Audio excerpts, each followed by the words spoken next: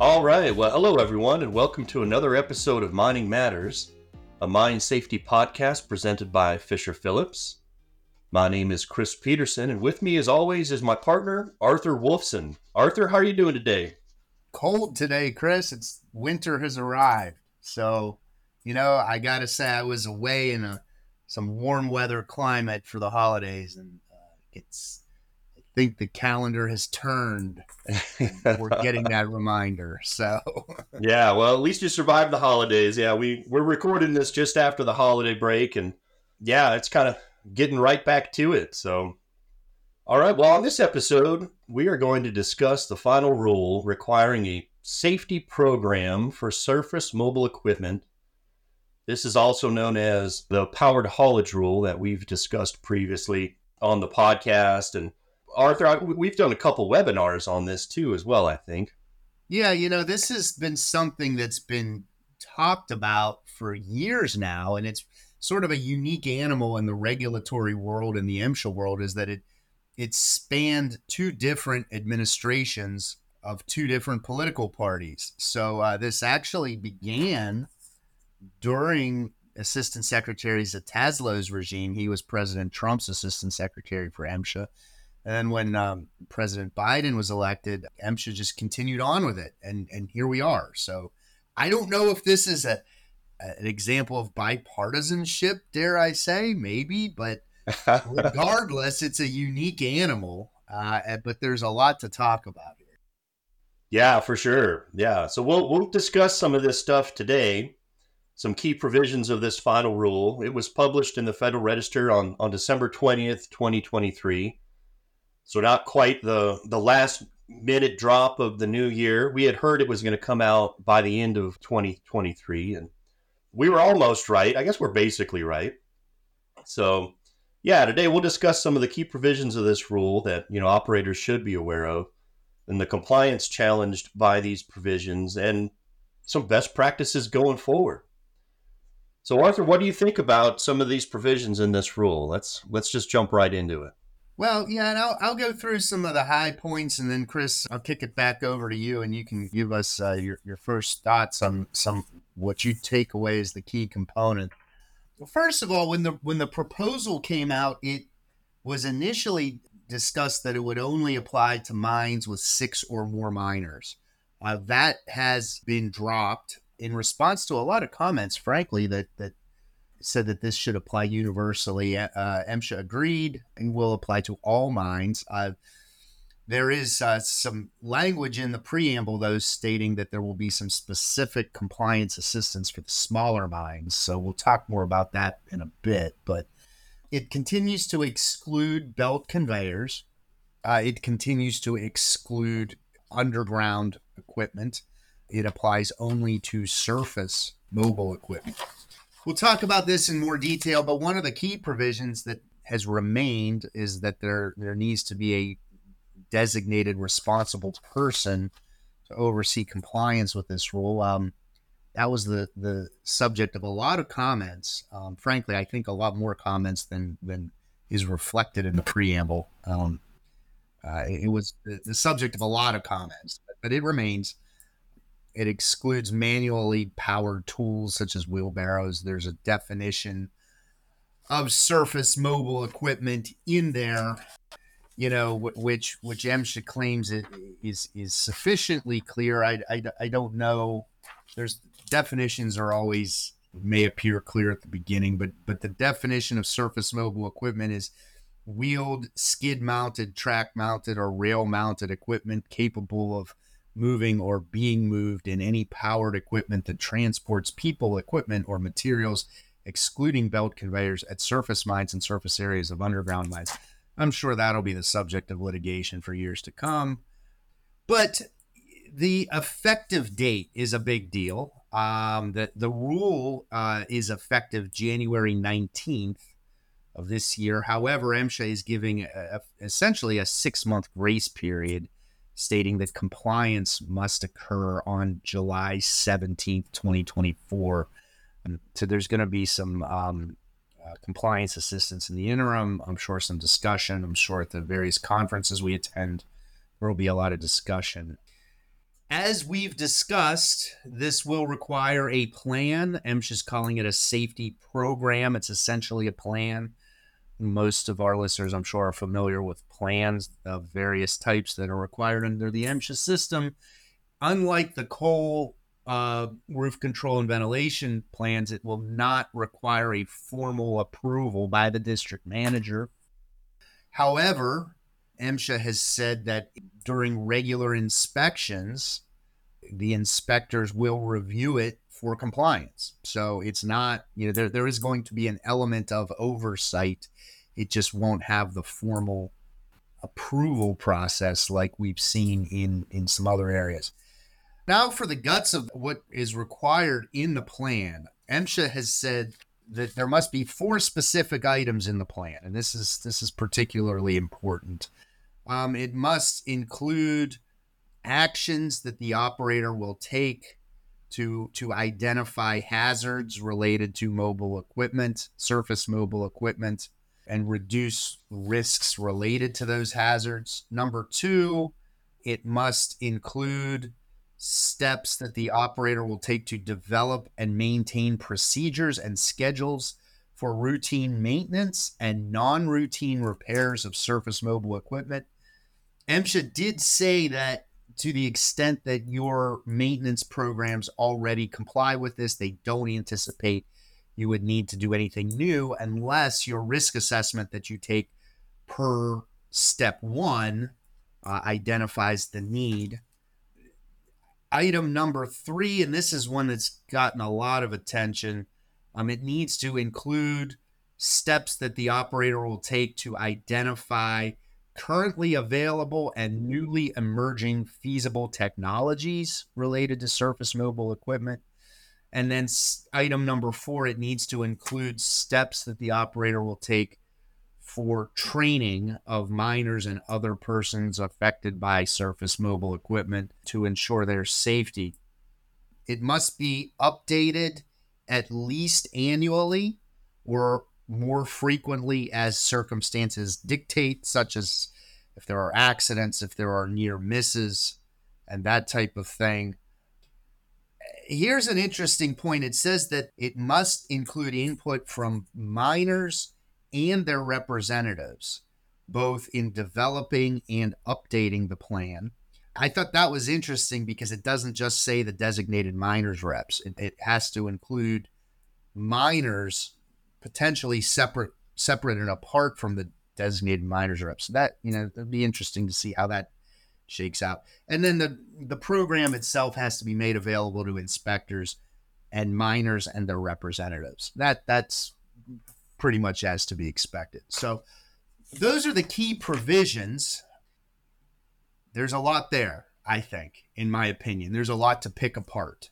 And so let me kick it over to you, Chris. When you read this, what were your takeaways? What were the big takeaways you had from it?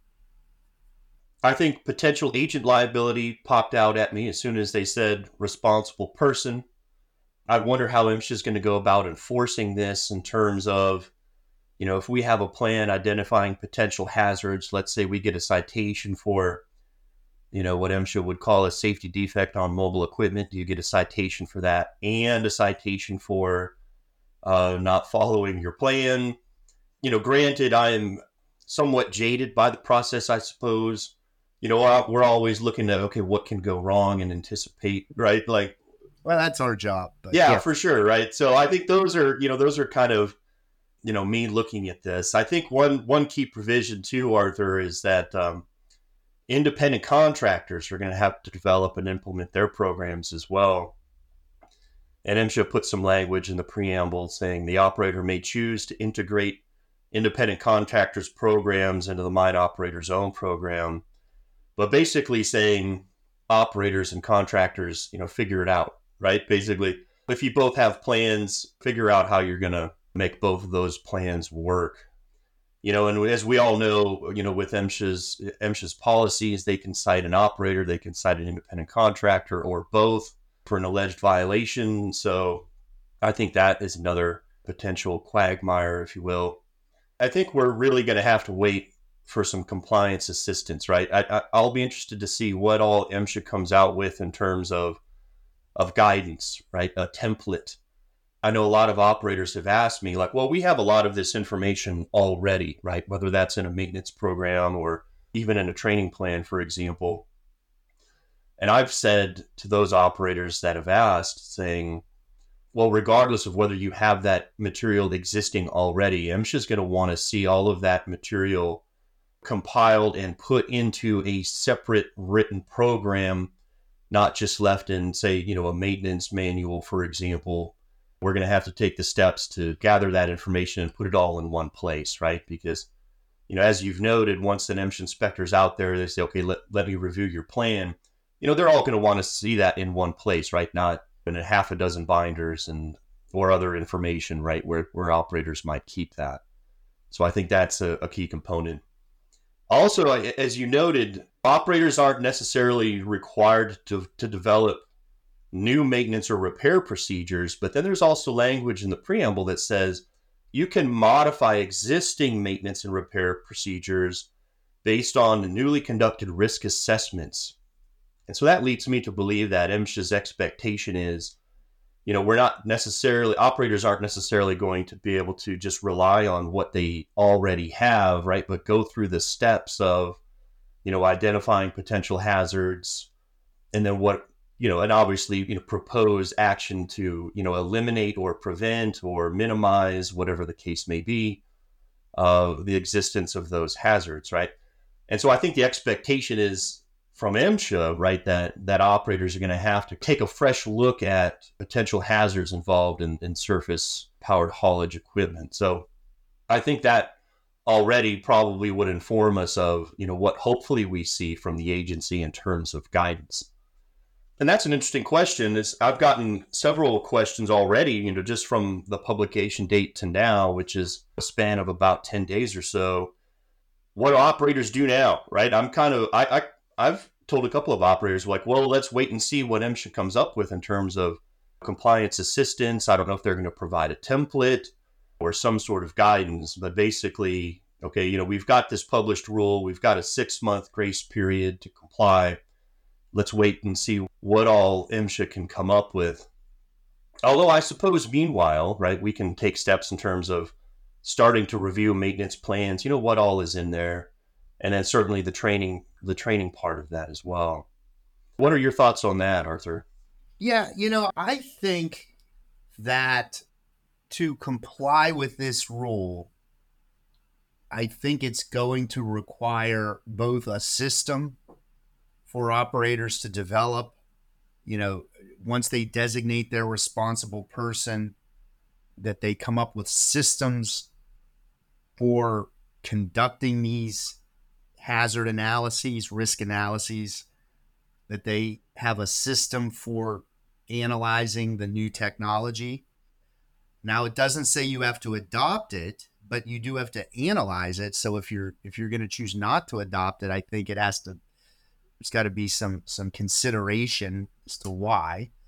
And the training piece too, and then the documentation. I see compliance with this rule to be very document intensive, beyond just the written program that's required by the rule. Because in order to show, the written program is going to say what you're going to do. I think in some part of the discussion, MSHA described it as an action-based approach or something like that, rather than a prescriptive approach. The program is going to be the actions, but it's that's like your game plan. But the implementation of it is to show that you have adequately implemented it.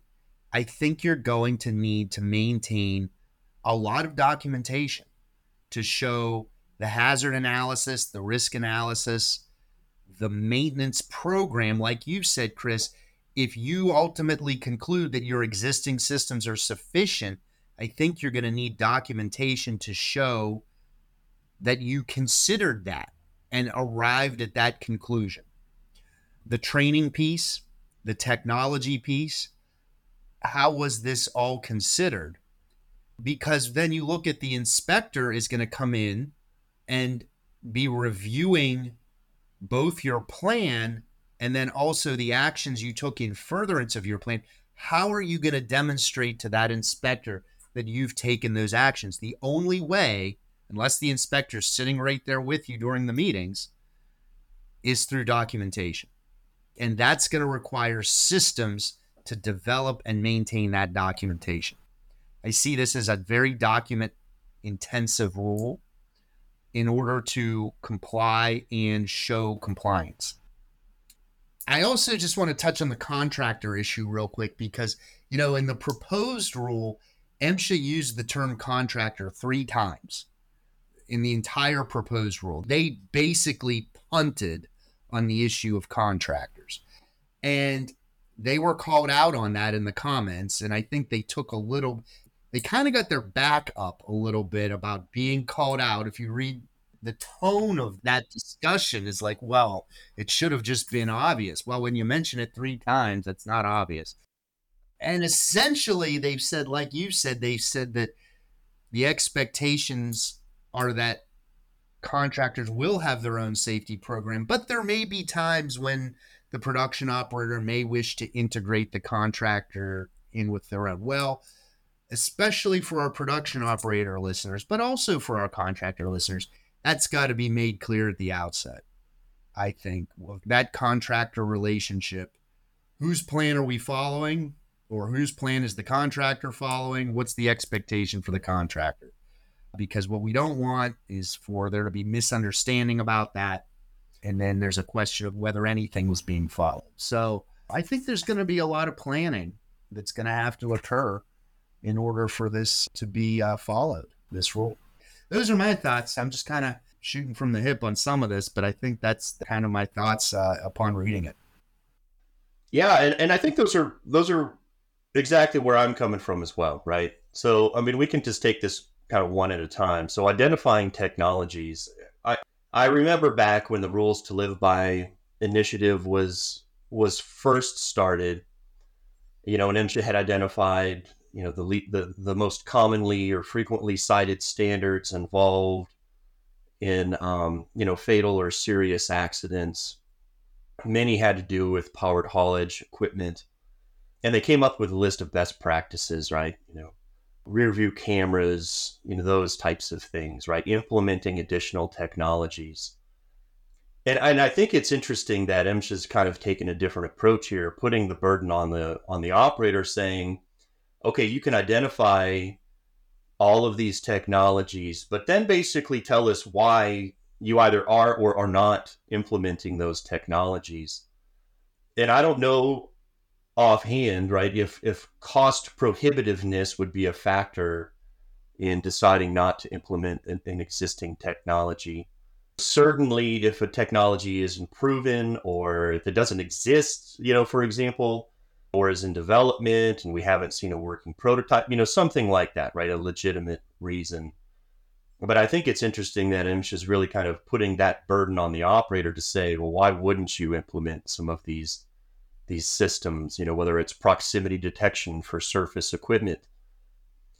And so I think that's going to be interesting to see how that plays out, right? That identifying technologies where it's no longer necessarily MSHA saying, oh, these are best practices to use these, but then the operators, really going to have to take a hard look at, what exactly is out there, what could they feasibly, use or implement in their own operation. And then as you mentioned, Arthur, right? So say an operator has committed to using, let's just say, prox systems on all of their equipment. Then here comes a contractor who is not committing to using prox. How do you resolve that? And, so going to your point with the independent contractor issue, I think, that absolutely has to be a discussion that is had with contractors coming on your property. And then going back to really sort of resolving the potential differences between a contractor plan and an operator plan. And I think that's just one example, right? Another could be supervision, right? I know that's a hot topic between an operator and a contractor, but who ultimately is going to be responsible to make sure that a contractor is following its own plan? right? So yeah, I think, and maybe we're overthinking this. Maybe MSHA is not going to approach this at all, but I think we're raising these issues, saying MSHA certainly could approach it in this way. Now, I think, Chris, I think we are thinking about how this may play out, and I think that the questions that you raise, and especially in terms of the consideration of technology and also the risk assessment, the maintenance schedule, and all that, is how is that going to be evaluated? What's the benchmark that's going to be used? MSHA said they did not want to have a prescriptive rule, saying you must do X, Y, and Z maintenance activities or what. And there is some appeal to that. I get that. I'm not necessarily saying the agency was wrong, but playing it forward, how is that going to be evaluated? Legally, when you have an open-ended standard, what does that mean? It's evaluated by the reasonable person test.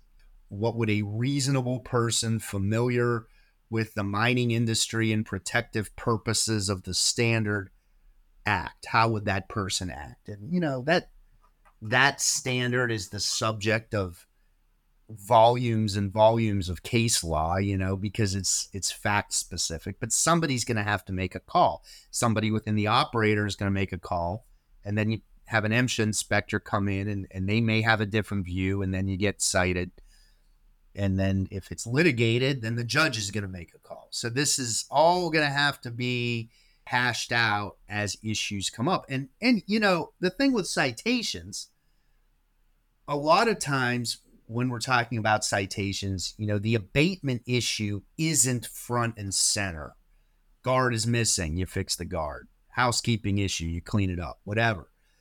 We're fighting about other things. But we may have cases here where the abatement issue is front and center. Do you have to, if MSHA is going to allege you didn't adequately consider the technology, what's the abatement? Well, you got to go consider that proc system now or something. You may not think that's the right thing to do, and we may be fighting over the abatement issue front and center. I don't know. We'll have to see how it plays out. There are a lot of questions in my mind, but it's an interesting rule in a lot of respects. Yeah, absolutely, right. And I guess moving on to the designation of a responsible person, right? I think that's a key component of the rule. I've had to remind several operators after the proposed rule came out, and I think the initial reaction was, "Oh, this rule is not that big of a deal, right? We'll just come up with a written program and call it good." What concerns, if any, Arthur, do you have about designation of a responsible person? Well, number one is who's selected. Obviously, we want to take that selection seriously. And one thing we didn't note that did come out in the final rule that's different from the proposed rule is you can designate multiple responsible people. It doesn't have to be just one person. So there is that. So you can make that choice. But we talked earlier about the systems we think are going to have to be implemented and the steps that are that's going to, under the law, is going to fall to that person. So are we picking the right person? And does that person understand all that is being required of him or her? So that's number one. And then from the legal standpoint, and you mentioned it earlier, Chris, is this going to be fodder for individual liability? If this person's decisions are second guessed by MSHA in an enforcement action, if an accident were to occur, if some other unfortunate consequence is going to occur, are we then going back to this person? And that would be the ultimate of Monday morning quarterbacking. This person's going to have to make calls along the way to comply with the rule. What if those calls are then second guessed? That really puts that person in the spotlight. It may be advisable to have multiple responsible people just to take that off of one individual. So I didn't like that provision. I assisted some clients in putting forth comments arguing why it should be removed. I still don't like it, but it's here. So we're going to have to work with our employees as best we can to make sure they are up on it, what their responsibilities are, and then also to support them in case MSHA second guesses their choices. Yeah, absolutely. And I think that's what I was getting at, right? Is this potential for agent liability. I guess I was pleasantly surprised that MSHA expanded the language in the final rule from a responsible person to a number of responsible persons, which frankly, may make the most sense, right? And you mentioned also, Arthur, this performance based standard, right? And so I want to remind everybody that these responsible persons, right, are relying on their experience in the mining industry, and they're really relying on that in terms of using common sense to make these calls in terms of identifying hazards and what can we do to eliminate them. Yes, I think MSHA is a reactionary agency in terms of accident investigations. So they can always come in and say, oh, this person didn't do this, or didn't do it adequately, or didn't do enough. But I think to your point, Arthur, right, this document intensive rule documenting the actions that an operator takes, what information the responsible person is reviewing, the basis for his or her decisions. And I think the more people you get involved in that, right, I think the stronger program that you have. So I don't necessarily want operators walking away from this rule thinking, we're gonna designate a responsible person, and this person will be the first in line to face potential individual liability if something goes wrong. And I don't want folks to walk away with that impression. I think we're mentioning this as a possible enforcement outcome. MSHA comes in and starts questioning everything an operator has done in light of an accident. But yeah, I think the more information and documentation that you have, where you're evaluating the processes maybe that you already have in existence or already using, but the more documentation that you can provide, as a basis for the decisions that you're making in your plan or for your plan, right, the better off you are. I think that's kind of where I come out on that designation of a responsible person issue. So going forward, I guess we'll have to see what compliance assistance MSHA puts forth. In the past with the workplace exam rule, they had info sessions, they had written guidance. I'm expecting something similar. They've especially mentioned for small operators, they'll have some specific guidance. I think that would be welcomed. I think as operators are developing their systems and their plans, pay attention to that, and we will as well. We will update our friends with any information we find out, but I think that will be of assistance from the agency. I think that will be helpful. So we'll just have to see. We have 6 months till compliance is expected. So I think that we'll have to see what comes from the agency and what questions come from the regulated community during that time. Yeah, absolutely. I think engaging with the agency during this 6 month grace period is really going to be key, right? Try to get as much idea of what these terms mean, what exactly equipment is covered, how to address the technology issue. I'm really hoping that MSHA will come out with some guidance, and frankly, not just for the operators, right? We've seen this time and again when these new rules come out, and inspectors may have interpretations of the rule that differ from what stakeholders have heard in these meetings, in these MSHA policy discussions. So I'm hoping for some good solid education across the board, some good guidance from there. And you're right. I mean, once we start getting that, we'll have an idea of what operators are looking for, and then certainly be able to have more discussion in light of whatever policy or guidance that MSHA comes out with.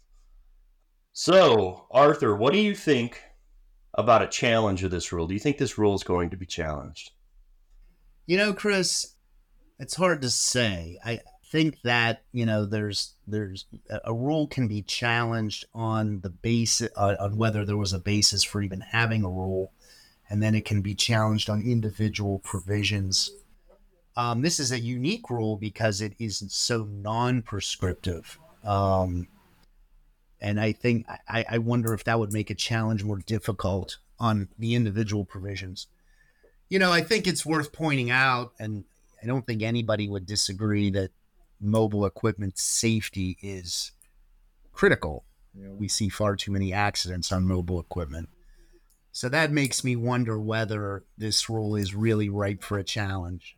I haven't heard anything about there being a potential challenge, so I tend to think that this is one that's probably not, but you never know.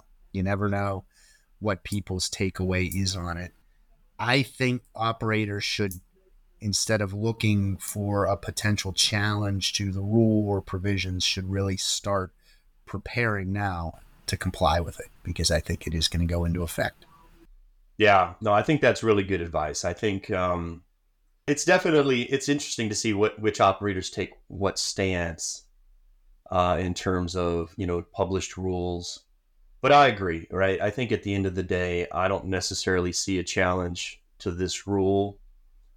I think our time is best spent at this point, looking at our maintenance programs, what we have in place there, and then the training aspect as well. Well, as we move along with the year, as we've said, we will keep this issue of this rule front and center. We will provide more information as we hear it. Certainly, we invite anyone to reach out to either of us, email or call, with any questions, any thoughts. We gave our thoughts on this. There's a lot of very smart and experienced safety professionals out there who are taking a keen interest in this, and I'm sure are listening to this, and I'd be interested to get your thoughts. So feel free to just drop us an email, give us a call, share your thoughts. I'd be interested to hear. Those were some of our thoughts, but I'm sure this will be the subject for discussion as we roll into the new year. Absolutely. Well, I think that'll be it. So, yeah, thank you everybody for joining us on this episode, and we'll keep you updated on any changes, and you all be safe out there. Take care, everyone. This podcast provides an overview of a specific developing situation. It is not intended to be and should not be construed as legal advice for any particular fact situation.